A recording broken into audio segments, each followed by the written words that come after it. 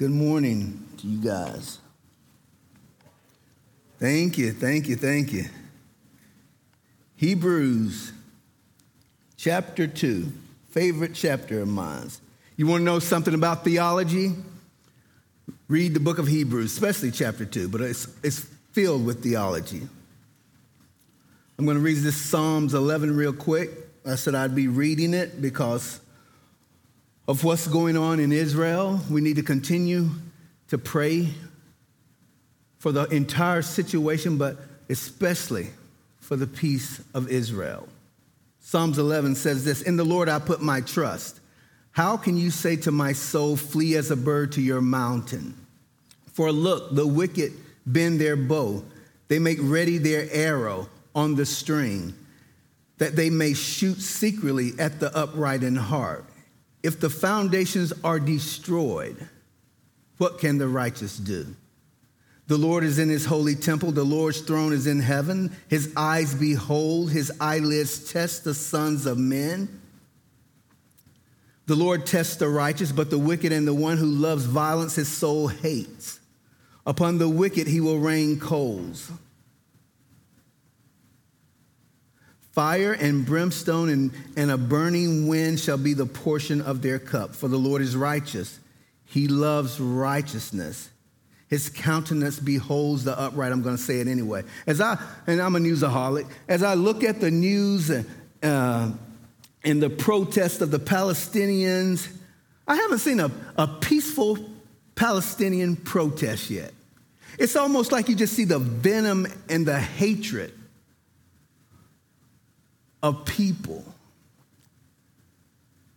And it's sad.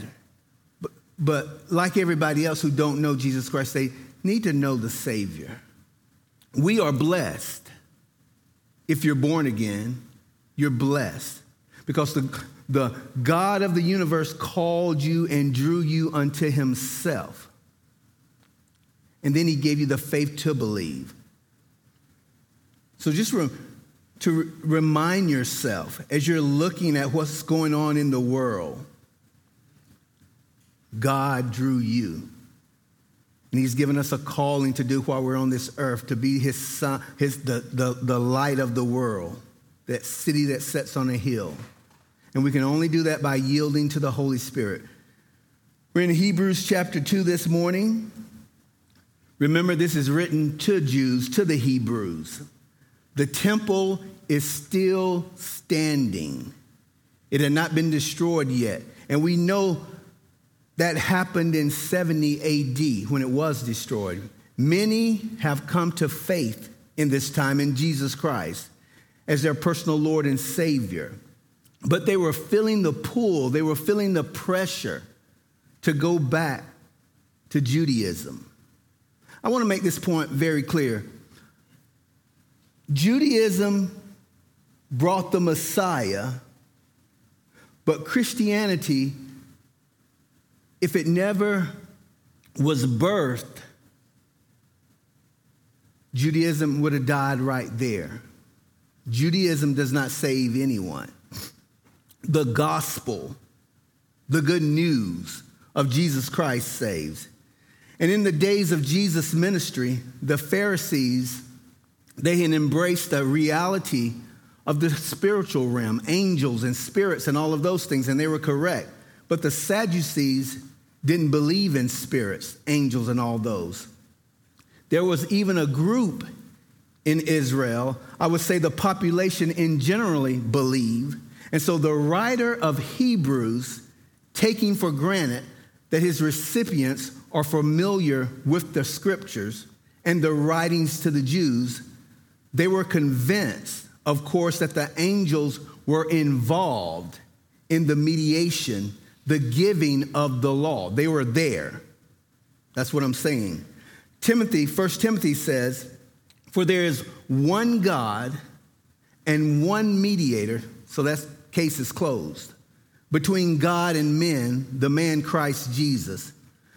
So the Jews assumed since the angels were there, and they had a part in the giving of the law.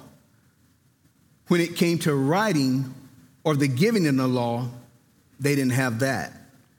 And remember, the Sadducees, they had to wrestle with this because they only accepted the Torah, the first 5 books of the Old Testament. Matter of fact, it says in Deuteronomy 33, verse 2, and he said, the Lord came from Sinai and dawned on them from Seir, shone forth from Mount Paran, and he came with 10,000s of saints.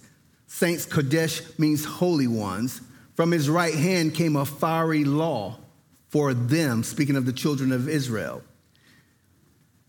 And it's probable that Paul and Stephen derived from this passage their statement that they made that the angels were ordained, the law was ordained by angels. But notice what he goes on to say, in the hand of a mediator. Galatians 3:19 makes it very clear. It says, Paul says, what purpose then does the law serve? It was added because of transgressions, till the seed should come to whom the promise was made, and it was appointed through angels by the hand of a mediator. Acts 7:53 goes on to say, who have received the law by the directions of angels and have not kept it. The law's authority was greatly boasted because the angels were there. They were always around Yahweh. But to compare Yahweh with the angels or his son was a problem for the Jew, and they can't do that. And this is where the writer of Hebrews is trying to get his audience, the Jews, to see and understand. We're beginning the practical, really, part of the book now. And Hebrews, it really is not an epistle like Colossians or Ephesians. It's a treatise. It's really a commentary. It's a thesis on what faith truly is. That's what it's all about. And so Paul goes to, I say Paul, and I'll say the writer. In my opinion, it is Paul. I've raised up and trained that it was Paul. You can make a debate on it, but I say Paul.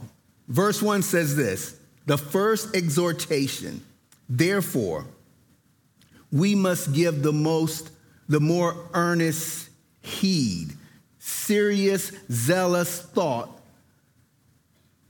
to the things we have heard, and then he gives the warning, lest we drift away. Why?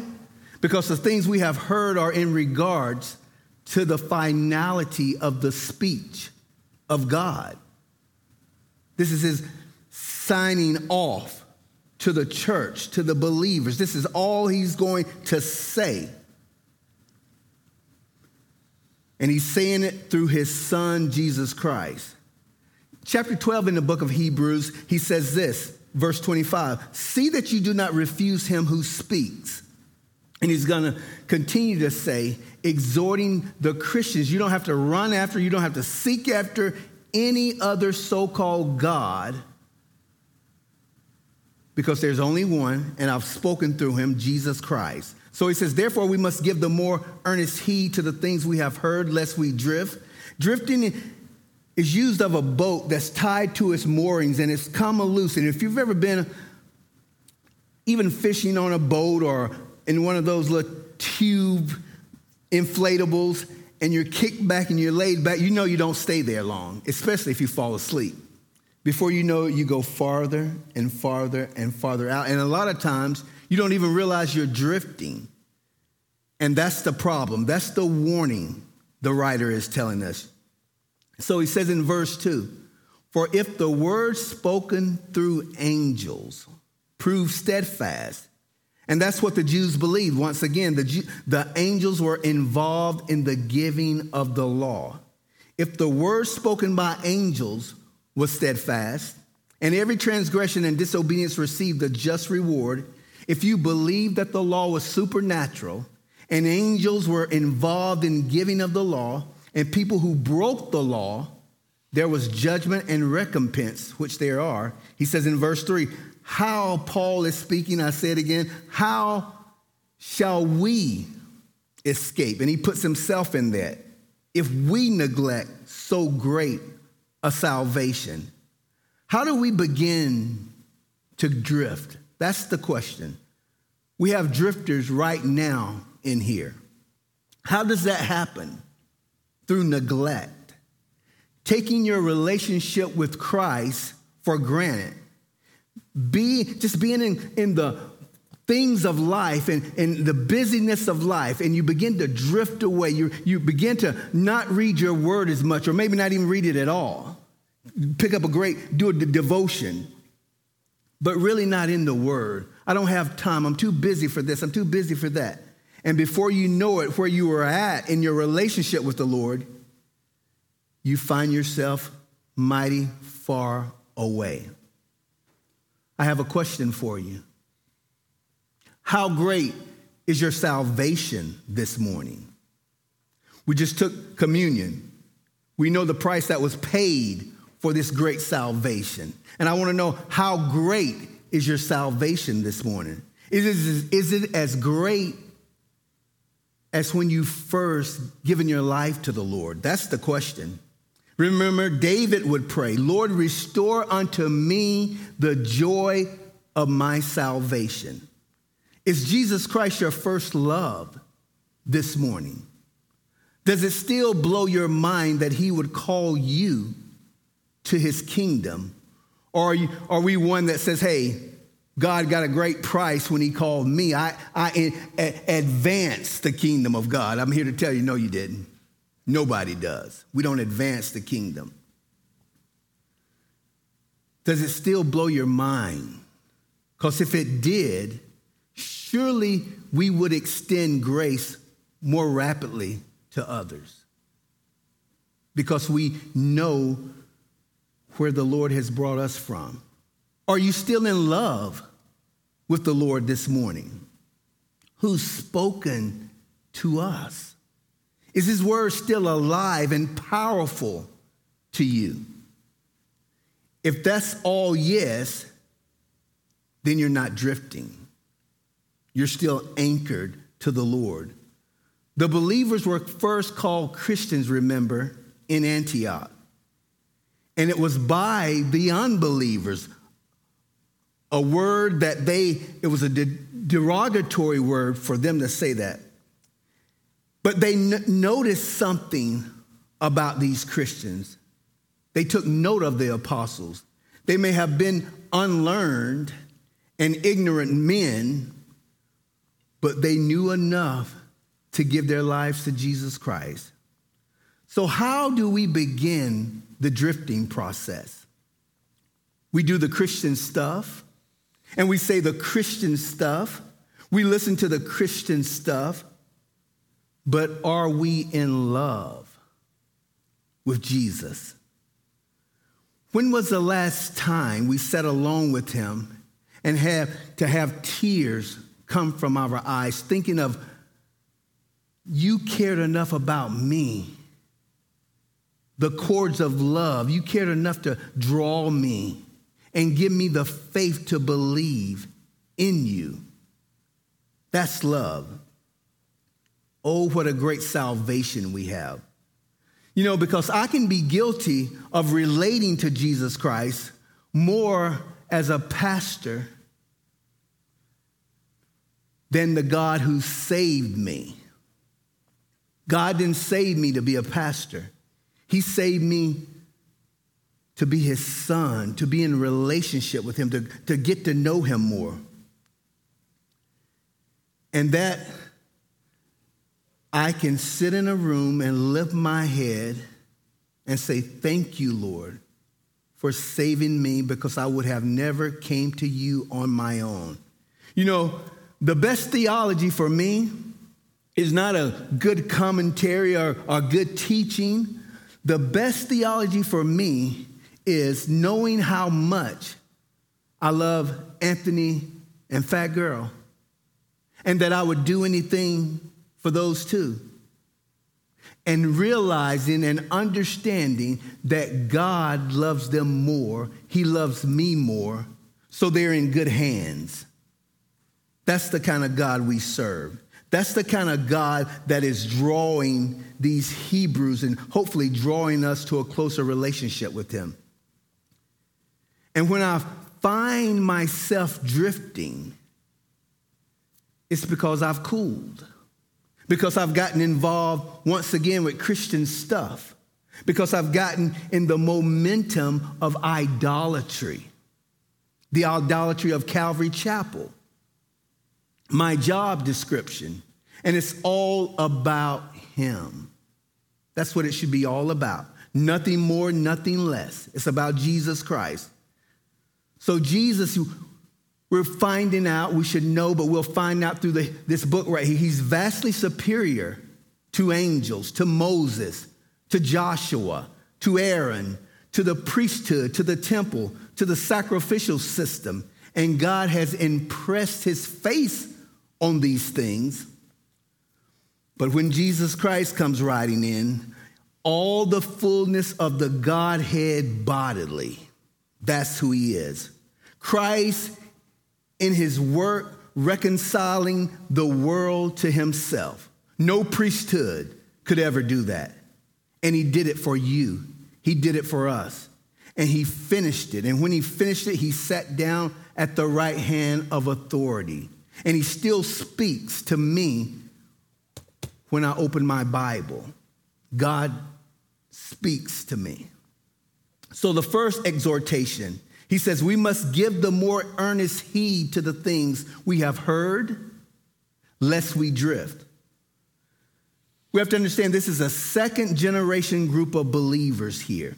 And the church is always one generation from extinction. Verse 3 says, which at the first began to be spoken by the Lord and was confirmed to us by those who heard. God also bearing witness both with signs and wonders, with various miracles and gifts of the Holy Spirit according to his own will. What's happening here is the spiritual pressure was about to make these Hebrews stumble. You ever been pressured? You ever been probably hanging out with the wrong crowd and the pressure gets to you and you know you really need to run away, say, I'm getting out of here, but you stay? And I guarantee you, if you stayed, you probably stumbled. That's what's happening to these Hebrews. They're smelling the aroma of the sacrifices. They're hearing all of the good music. They're seeing all of the ceremonial displays that the Hebrews would do. And they're saying, all I have to do is believe. And it's not much to this, and there's no theatrics going on. Oh, I remember when I used to sing those songs and the incense and all of those things. And God is saying, stay on the right track. You might think I'm plain, you might think I'm simple, but I'm the way, the truth, and the life. He says, with various miracles and gifts of the Holy Spirit according to his own will. And see, the proclamation, we have to understand the proclamation of the gospel was powerful all by itself. Didn't need incense, didn't need sacrifices, didn't need any of this stuff. But along with that proclamation, God says, I'm not only going to bring my Messiah to you, he's going to do signs, he's going to do wonders and various miracles, all to verify the gospel, the Christian message. Once again, how do we drift? This is so important. How do we drift? We forget what a great salvation is ours. We begin to neglect time with the Lord. I'll just tell on me this morning. Y'all would never do anything like this.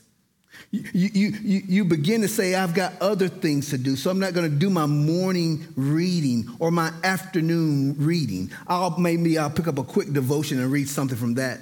Grab a little scripture that you have in those little boxes. Oh, I've got enough of the Lord right now. So the first sign, and it all boils down, we don't like this word. I like it. Not good at it, but I'm trying to be, is a lack of discipline. That's not a nasty, dirty word. That's a great word. And that's neglect. And what happened, it becomes infectious. Once you slow down, once you stop doing the things that you fell in love with the Lord with, you start doing less and less and less. But we have a great opportunity every week to sing praises to the Lord, to study his word, to allow God a chance to minister to our hearts, to cleanse me, to wash me, to align me up with his word again. Peter says something very spiritual because he got it from the Lord. If we've forgotten, he says this in 2 Peter chapter 1, verses 4 through 9, by which have been given to us exceedingly great and precious promises, that through these you may be partakers of the divine nature, having escaped the corruption that is in the world through lust, but also for this very reason, giving all diligence, there it is, instead of neglect. That's what we're being warned of. Add to your faith. So what this verse is about to say, you didn't get it all when you got salvation when you were saved, but walking more in God's holiness, you didn't get it all from the beginning. It takes a little work. It takes a little yielding to the Holy Spirit. It takes a little digging in the word. It takes a little prayer. That's what he's saying. He says, add to your faith virtue, to virtue knowledge, to knowledge self-control, to self-control perseverance, to perseverance godliness, to godliness brotherly kindness, to godliness brotherly kindness, to godliness brotherly kindness. Oh, I could say that for the rest of the day. That'd be a sermon. And to brotherly kindness, love. For if these things are yours and abound, you will be neither barren nor unfruitful. And that's the goal. In the knowledge of our Lord Jesus Christ. For he who lacks these things is short-sighted. Or I've arrived, I've gotten here. And it gets more detrimental than that. He says, even to blindness, and has forgotten, that's the problem, that he was cleansed from his old sins. He has forgotten. What a great salvation we have. And the waning and the dying off of fruit in our lives is a direct evidence of that. Brotherly kindness, love, zeal, joy of the Spirit. And as we read the last few books in Revelation, by this time the Son of God, he's signing off. We have to understand that illumination today, we may get an insight into a particular text, but there's no longer inspiration. The book is sealed on that. So Revelation, in the sense, no one can add to the description. And where the end of the book of Revelation, it says, God says this, Revelations 22, 18 through 19, if anyone adds to these things, God will add to him the plagues that are written in this book. And if anyone takes away from the words of the book of this prophecy, God shall take away his part from the book of life, from the holy city, and from the things which are written in this book. I'm glad that we have the finality of the speech of God here for us, and it's in Jesus Christ. If God wants to speak through a fish or a tortilla, did y'all hear about that? These dudes, they're a fish market. I'm not going to dwell long on it. It blew me away. A fish market, and he was about to pound the fish, kill the fish, and he runs up to the front of the fish market and he says, "This fish talked to me." Jewish guy. This fish, and he's talking in Hebrew, and he's telling me that the Lord is coming back. Now, this fact, it was on the news. Y'all watch the news sometimes, you get this stuff. And so he was a Christian, though. So he went back and told what was going on. He goes back, but it didn't save the fish. He killed the fish. They're going to make that money anyway. But it just started a great wave. God is speaking in a fish. And I remember Chuck Swindoll, when he said it was the Catholic Church, the guy was a Catholic, I'll put it that way, and he was at the taco stand, true story, about 5 years ago, and it was a great crowd of people came because he said the taco shell was speaking, and he was speaking about the coming of Jesus Christ. True story. Pull it up. That's why I'd rather take the word of God more than a talking fish or a talking tortilla, because it's signed, sealed, and delivered. And again, not only do I believe every word, I believe the cover. I believe it begins where it begins and it ends where it ends. The whole counsel. But in the Jewish mind might be thinking, well, angels are better. You know, if what you're saying is true, why did he come in human flesh?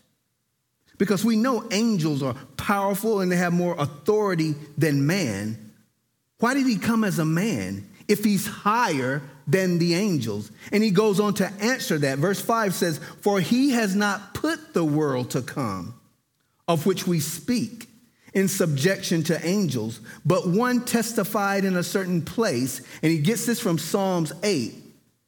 And I'm not sure if the writer of Hebrews is he being cynical. Paul can, because he says, but there's one, and they knew the one was David. So he says, what is man that you are mindful of him? Or the son of man that you take care of him? You have made him a little lower than the angels, and you have crowned him with glory and honor, and set him over the works of your hands. You have put all things in subjection under his feet. For in that he put all in subjection under him, he left nothing, including the angels, that is not put under him. But now we do not yet see all things put under him. That's the problem. And he quotes from Psalms 8. And he starts with the 4th verse. What is man? Sadly, that's where our culture often begins. Man. When it evaluates man and the importance of man, God doesn't start there, though. He starts at verse 1 in Psalms 8. He says, O Lord, our Lord, how excellent is your name in all the earth, who have set your glory above the heavens. Out of the mouth of babes and nursing infants, you have ordained strength because of your enemies, that you may silence the enemy and the avenger. When I consider your heavens, the work of your fingers, the moon and the stars which you have ordained, then he says, what is man? You have to start there. God that's laid out the universe with the span of his hand. God that's so great that he's a mystery, that the heavens themselves can't contain him. He sets his glory above the heavens, and yet he can come down to a 4-year-old Sunday school boy and teach. He can teach Whit to sing, Jesus loves me, this I know. He can teach Matthew to sing these songs and have a heart felt for the Lord Jesus Christ. That's the God I know. He can minister to these young kids. He says, the sun, the moon, the stars is the work of your fingers. And after he says that, then God says the question can be asked. After you've seen all these things I've made and spoken to existence, then you can come and say, what is man? Man gets in his right perspective then after you look at God. That's what he's saying here. Not a little higher than the monkeys. That's not man. But a little lower than the angels. Now, I'm here to tell you, if you're an evolutionist and you want to be a little higher than the monkeys, you can start that group. I'm a creationist. I want to be a little lower than the angels. We can have our little lower than the angels group. They can have their little higher than the monkeys group. But then he incorporates Christ into this, of taking the same place as man, and aren't we glad? I'm thankful for that. Making him a little lower than the angels. Latter part of verse 7, he says, you have crowned him with glory and honor and set him over the works of your hands. thou hast put all things in subjection under his feet. For in that he put all in subjection under him, he left nothing that is not put under him. Using the psalm to prove that Christ is greater than the angels, even though he comes in the incarnation. But now we see not yet all things put under him. Hasn't happened yet, but it will. It hasn't completely manifested itself yet. But this is what we see now. Verse 9 says, we see Jesus, who was made a little lower than the angels. I'm so glad that happened. And the purpose, why would God Almighty, who was a spirit being from eternity past, purpose for the suffering of death, crowned with glory and honor, that I've read Hebrews, I don't know how many times, and I never caught this. And it's right there. Glory and honor that and then the Holy Spirit just puts it in by the grace of God. That's probably because I've heard about grace so much. Grace is here, grace is there, but he slides that in by the grace of God. Might taste death for everyone. This is a remarkable statement. Jesus now made a little lower than the angels. There is no savior, I told you, for angels. They were all created at the same time. They all decided whether they wanted to rebel against God or not. They don't reproduce. I know parents with little kids that, I know you think you have little angels, but wait till they grow up. You don't. Enjoy your little angels now, because when they grow up, you find out they're not little angels. Our problem is Adam's sin. And sin affected us. And we get to choose when God reveals himself to us. Hopefully, we choose Christ. So he made himself a little lower than the angels for the purpose, here it is, of suffering death. Verse 9 tells us, but we see Jesus, the writer says, who was made a little lower than the angels for the suffering of death, crowned with glory and honor, that he, by the grace of God, here it is, might taste death for everyone. That's not a sip. He didn't just sip death. He tasted it. A palate full of it. Everything that death was about, he tasted it for everyone. It means that his palate was filled. He completely tasted death. Usually I'm quick to, if it's a word I really don't understand in the English, I'll quick and get the Hebrew or the Greek text and look and see what it is. And I said, I know what death is. No need to look that up. But the Lord has something for me. He said, I want you to see what it is. Jonathan, I know will catch this. Thanasto.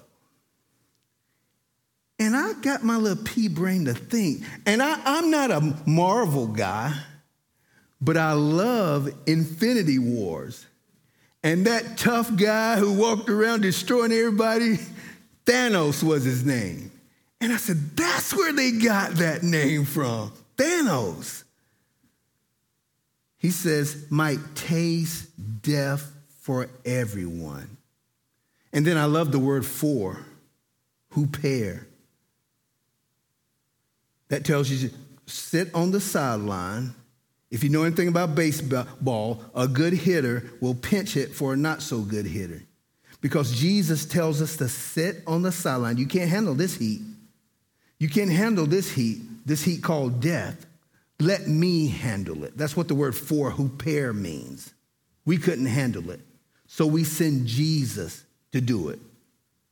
And he tasted death for every man. That's a remarkable statement, that Christ, by the grace of God, tasted death in the place of every man. Aren't we glad? You've got to be an animal if you're not. You should be. What a remarkable thing again. Eloi, Eloi, lama sabachthani. I want you to Selah that. My God, why have you forsaken me? Because Jesus cried that out. And you know, when I close my eyes in this world, and I'll do that, and I step through that veil, it will be into the light and not into the darkness. Those who are lost will step through the veil of death and begin to fall, and they'll continue to fall. And then they'll shout that, Eloi, Eloi, lama sabachthani. My God, why have you forsaken me? The believer will never have to say that. No. Why? Because Jesus Christ tasted that for us. What a remarkable statement. And he says he did all of that by the grace of God. He tasted death on behalf of God and in the place of every man. Verse 10 tells us, for it was fitting for him, for whom all things, notice, and by whom all things, he is before all things, and in him all things consist, in bringing many sons to glory, to make the captain of their salvation perfect through suffering. And he's the captain in sense of the one who goes before anyone else. The idea is one who paves the way, who blazes the trail. Jesus Christ, Hebrews will tell us, is the author and the finisher of our faith, to make the captain of our salvation complete through suffering. In other words, he became lower than the angels to suffer and die in our stead on behalf of every one of us who will come by faith and accept him, Jesus Christ, as our Savior. He's the captain. What's the baseball player? And his nickname is the captain. Thank you. Derek Jeter. He's just known as the captain. And he should be a great player, used to be. But that's what Jesus is boasting on himself. I'm the true captain. He's the trailblazer. And he's gone before us in this frame. Took on this space suit. That's all it is, a space suit, adapted for this earth. And died in our place. Tasted death and was made complete. That's the idea of perfect. There through suffering. Verse 11 tells us, for both he who sanctifies and those who are being sanctified are all one. For which reason he is not ashamed to call them brethren. By this time, I'm sure the Jews are asking, if Jesus is God, why is he lower than the angels? Why do the angels outrank him? Why are they higher? And he's explaining all of that he came to enter into death, Jesus did. It was God's grace that he took our place. And then he's going to say, and remember this, he's not ashamed to call us brethren. We should have given our life to the Lord after we read that verse, and that was all. Because, you might not admit it, but you got kin folks that ain't did the right thing, and come Thanksgiving dinner or some kind of party or something, you really don't want to get too close to them. The black sheep, the this and that. Oh, no. We don't associate with him anymore. Jesus Christ is not ashamed to call us brethren. That's great. And particularly in Jerusalem, where the sacrifices were still offered. They were smelling them once again, and they were wanting to turn back. They were ashamed of Christ. To be a quiet believer or a secret believer or a closet believer And Jesus proudly says, he is not ashamed to call us brethren, because the payment has been complete now. And in heaven, as far as God Almighty sees it, we're justified, sanctified, and glorified. Don't matter what anybody says. If you've tasted the goodness of God, if you've truly given your life to the Lord, who cares what people say? That's what Jesus, our elder brother, is wanting us to understand. Your enemies might have a hard time with it. Oh, he's this. Oh, she's that. Oh, they're not walking right. Oh, if you don't listen to any, well, I've said a lot of good things you should be paying attention to. But I'm going to say this. It doesn't matter what people say. If you're getting your marching orders from Jesus Christ, and if you're doing what he's told us to do, walk on. Walk on. Verse 12 says, saying, I will declare your name to my brethren, there it is, in the midst of the assembly. I will sing praise to you, and again I will put my trust in him, and again call them brethren. Saying, I will declare, and that's bring a good report, your name to my brethren in the midst of the assembly, and I will sing praise to you, and again I will put my trust in him, and again here am I and the children whom God has given me. Now you can take that verse right there and think about it until he comes back. What he's saying, you might not like it, but here's my children. I think that's what it says. Whom, yeah, that's what it said, God has given me. That's it. Don't get mad at me because he saved me. That's what he's saying. That's what he said. Don't get mad because he saved you. Pray and ask him to come in your life. Verse 14 says, inasmuch then as the children, and that's us, have partaken of flesh and blood, meaning we're part of the same family, humanity. He himself likewise shared in the same. He's come in human flesh, Jesus Christ, the same stuff that we're made of, the last Adam. Once again, I don't like, some translation says second Adam, but second tells me there's a third one, there's a fourth one, there's a fifth one. But when my Bible says the last Adam, that means there's no more coming. And that's what Jesus says about himself. He's the last Adam. And he came to pay our sin debt. And this is why that through death, he might destroy him who had the power, the force, the strength of death. And that's the devil. So he might call us brethren, but he's not ashamed of us. He might destroy him who had the power of death. That's the devil.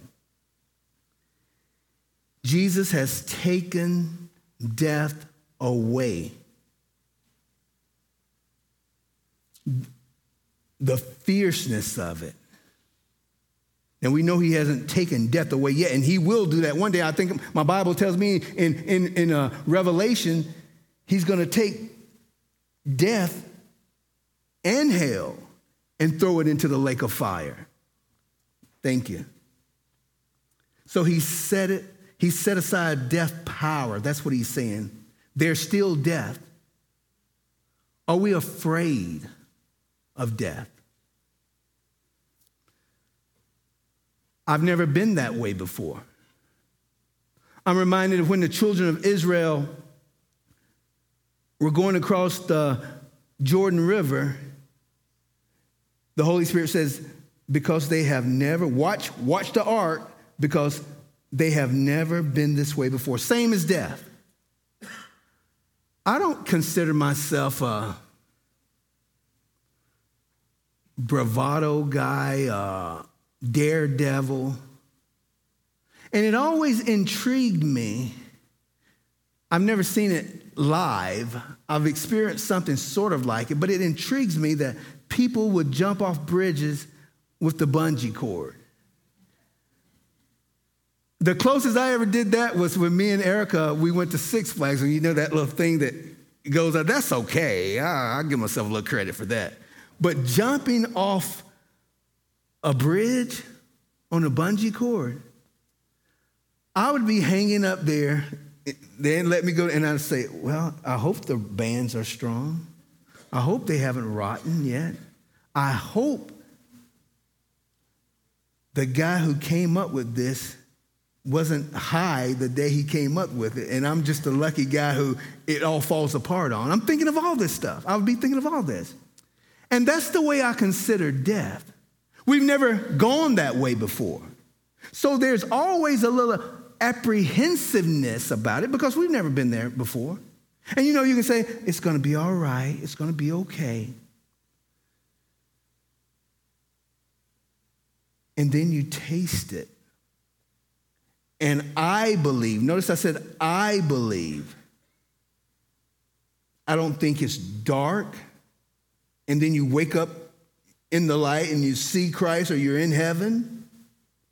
Because that would fear me, the darkness. I've told you before, I believe it's just a transition from one room. Christ has you to the next room. That's all I believe it is. We don't have to taste death. Thank God to that. So I'm saying you don't have to be fearful. And once again, you're a little apprehensive about it because you've never been that way.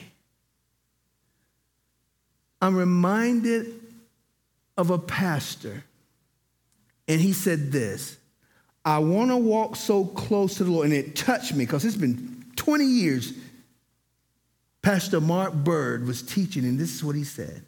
He said, I want to walk so close to the Lord that when I go across the river or Jordan River where I go, and it was this example, he says, I want stones there that I can step on. He says, I don't want to walk I'm saved, but I don't want to walk when it's time for me to cross that river.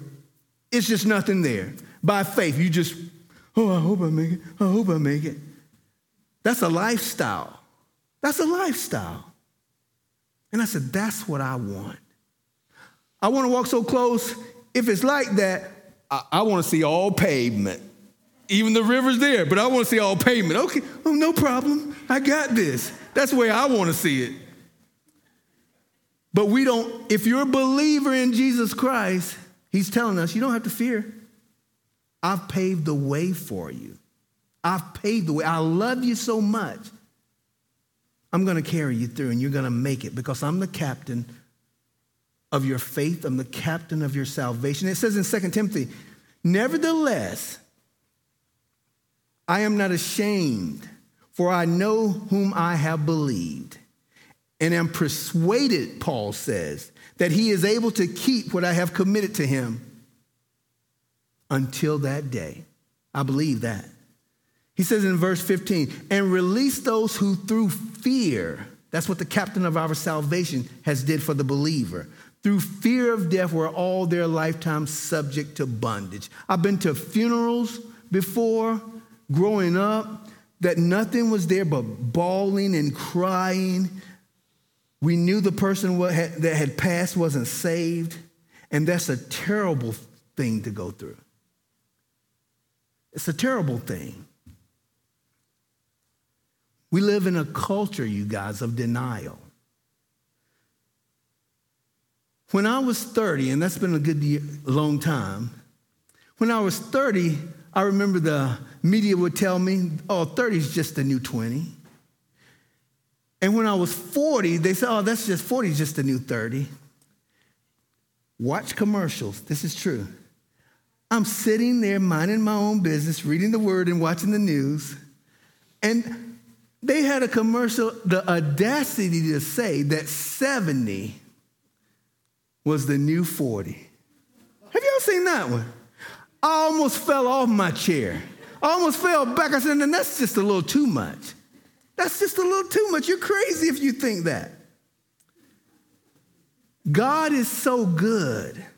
I'm thankful for God. He's so good that he lets the hair begin to fade. If you have hair, he lets it turn from black or brown to gray. He lets you feel the pain of walking. Can't even run anymore. And God is saying, you're going to leave here. You better know in whom you believe because you're leaving here. Don't think this is your home. I'm so glad God does that. Because he's shaking and wanting to wake you up that, hey, you're gonna have to meet me. You need to meet me now. You need to give your life to me now. That's why he does that. It is not God's will that anyone should perish. And so he does all of those things. I'm going to read Ecclesiastes 12:7 again because it's a sobering verse. I told you that. Then the dust will return to the earth as it was, and the spirit will return to God who gave it. And so he does all these things letting you know you're going to meet your maker. You're going to meet your maker. Get ready. Paul says in 1 Thessalonians chapter 4, verses 13 through 14, but I do not want you to be ignorant, brethren, concerning those who have fallen asleep, lest you sorrow as others who have no hope. For if we believe that Jesus died and rose again, even so God will bring him with him those who sleep in Jesus. Verse 16, for indeed he does not give aid to angels, no salvation for those guys, but he does give aid to the seed of Abraham. Romans 4:1-3 says this, what then shall we say that Abraham our father has found according to the flesh? For if Abraham was justified by works, he has something to boast about, but not before God. For what does the scripture say? Abraham believed God, and it was accounted to him for righteousness.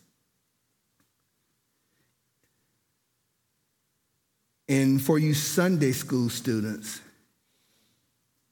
if you're a believer, even though you're a Gentile, we're sons of Abraham. Hallelujah. Verse 17, therefore in all things he had to be made. He had to be made because the blood of bull and goats could never take away sins. God had to be made like man, like his brethren, that he might be a merciful and faithful high priest in things pertaining to God, to make propitiation for the sins of his people. Once again, I love that word propitiation. It's a place on the Day of Atonement, Yom Kippur, that the high priest would go into the holy place and he would sprinkle that blood on the mercy seat where God's home was. The mercy seat, the top. Propitiation, where all the wrath of God, his righteous wrath, he poured on his son on the cross. Now we don't have to receive it. A great word. Verse 18, for in that he himself has suffered, I know you did, being tempted, he is able to aid those who are tempted. You know, Satan, he's great. Lust of the flesh, pride of life, lust of the eyes. He only has 3 tactics, and they must work very well because he's still using them till this day. What the believer has to do is walk close to the Lord and yield to his Holy Spirit.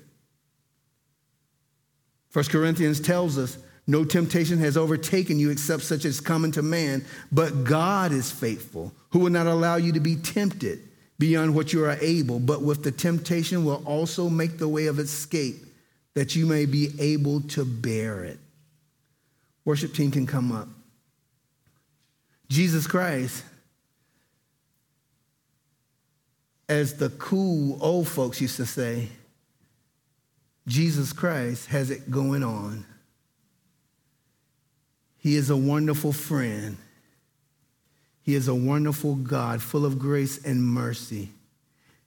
And the writer of Hebrews, I believe, with tears in his eyes and exhorting these Jewish believers, don't fall back.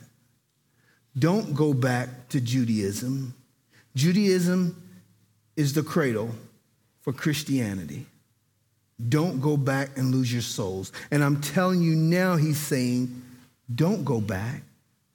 No matter how hard it gets, no matter how life's disappointments may try to sway you to go back, don't go back.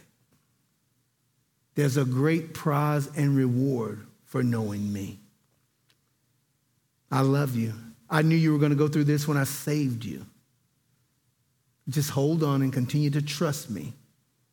And you will find out I, meaning Jesus Christ, do all things well.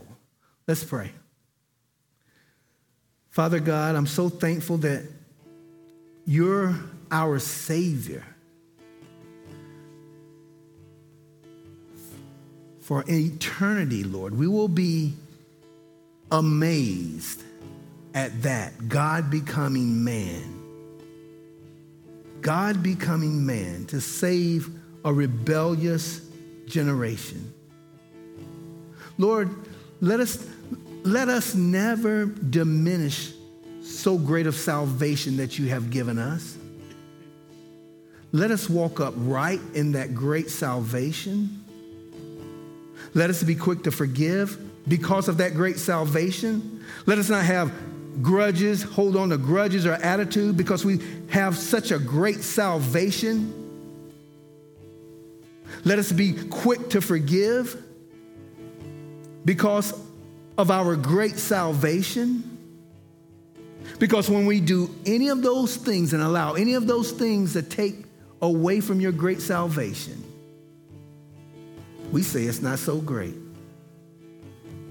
You don't understand how I feel. You don't understand what they did to me. So your great salvation isn't so great. God forbid. Lord, I pray for anyone that's hurting, whether it's physical, whether it's mental, whether it's spiritual, Lord, that you would be who you are, that balm of Gilead. That if we would taste and see that you are good and you're in control, and that we will allow you to come in and show us the beauty of your holiness,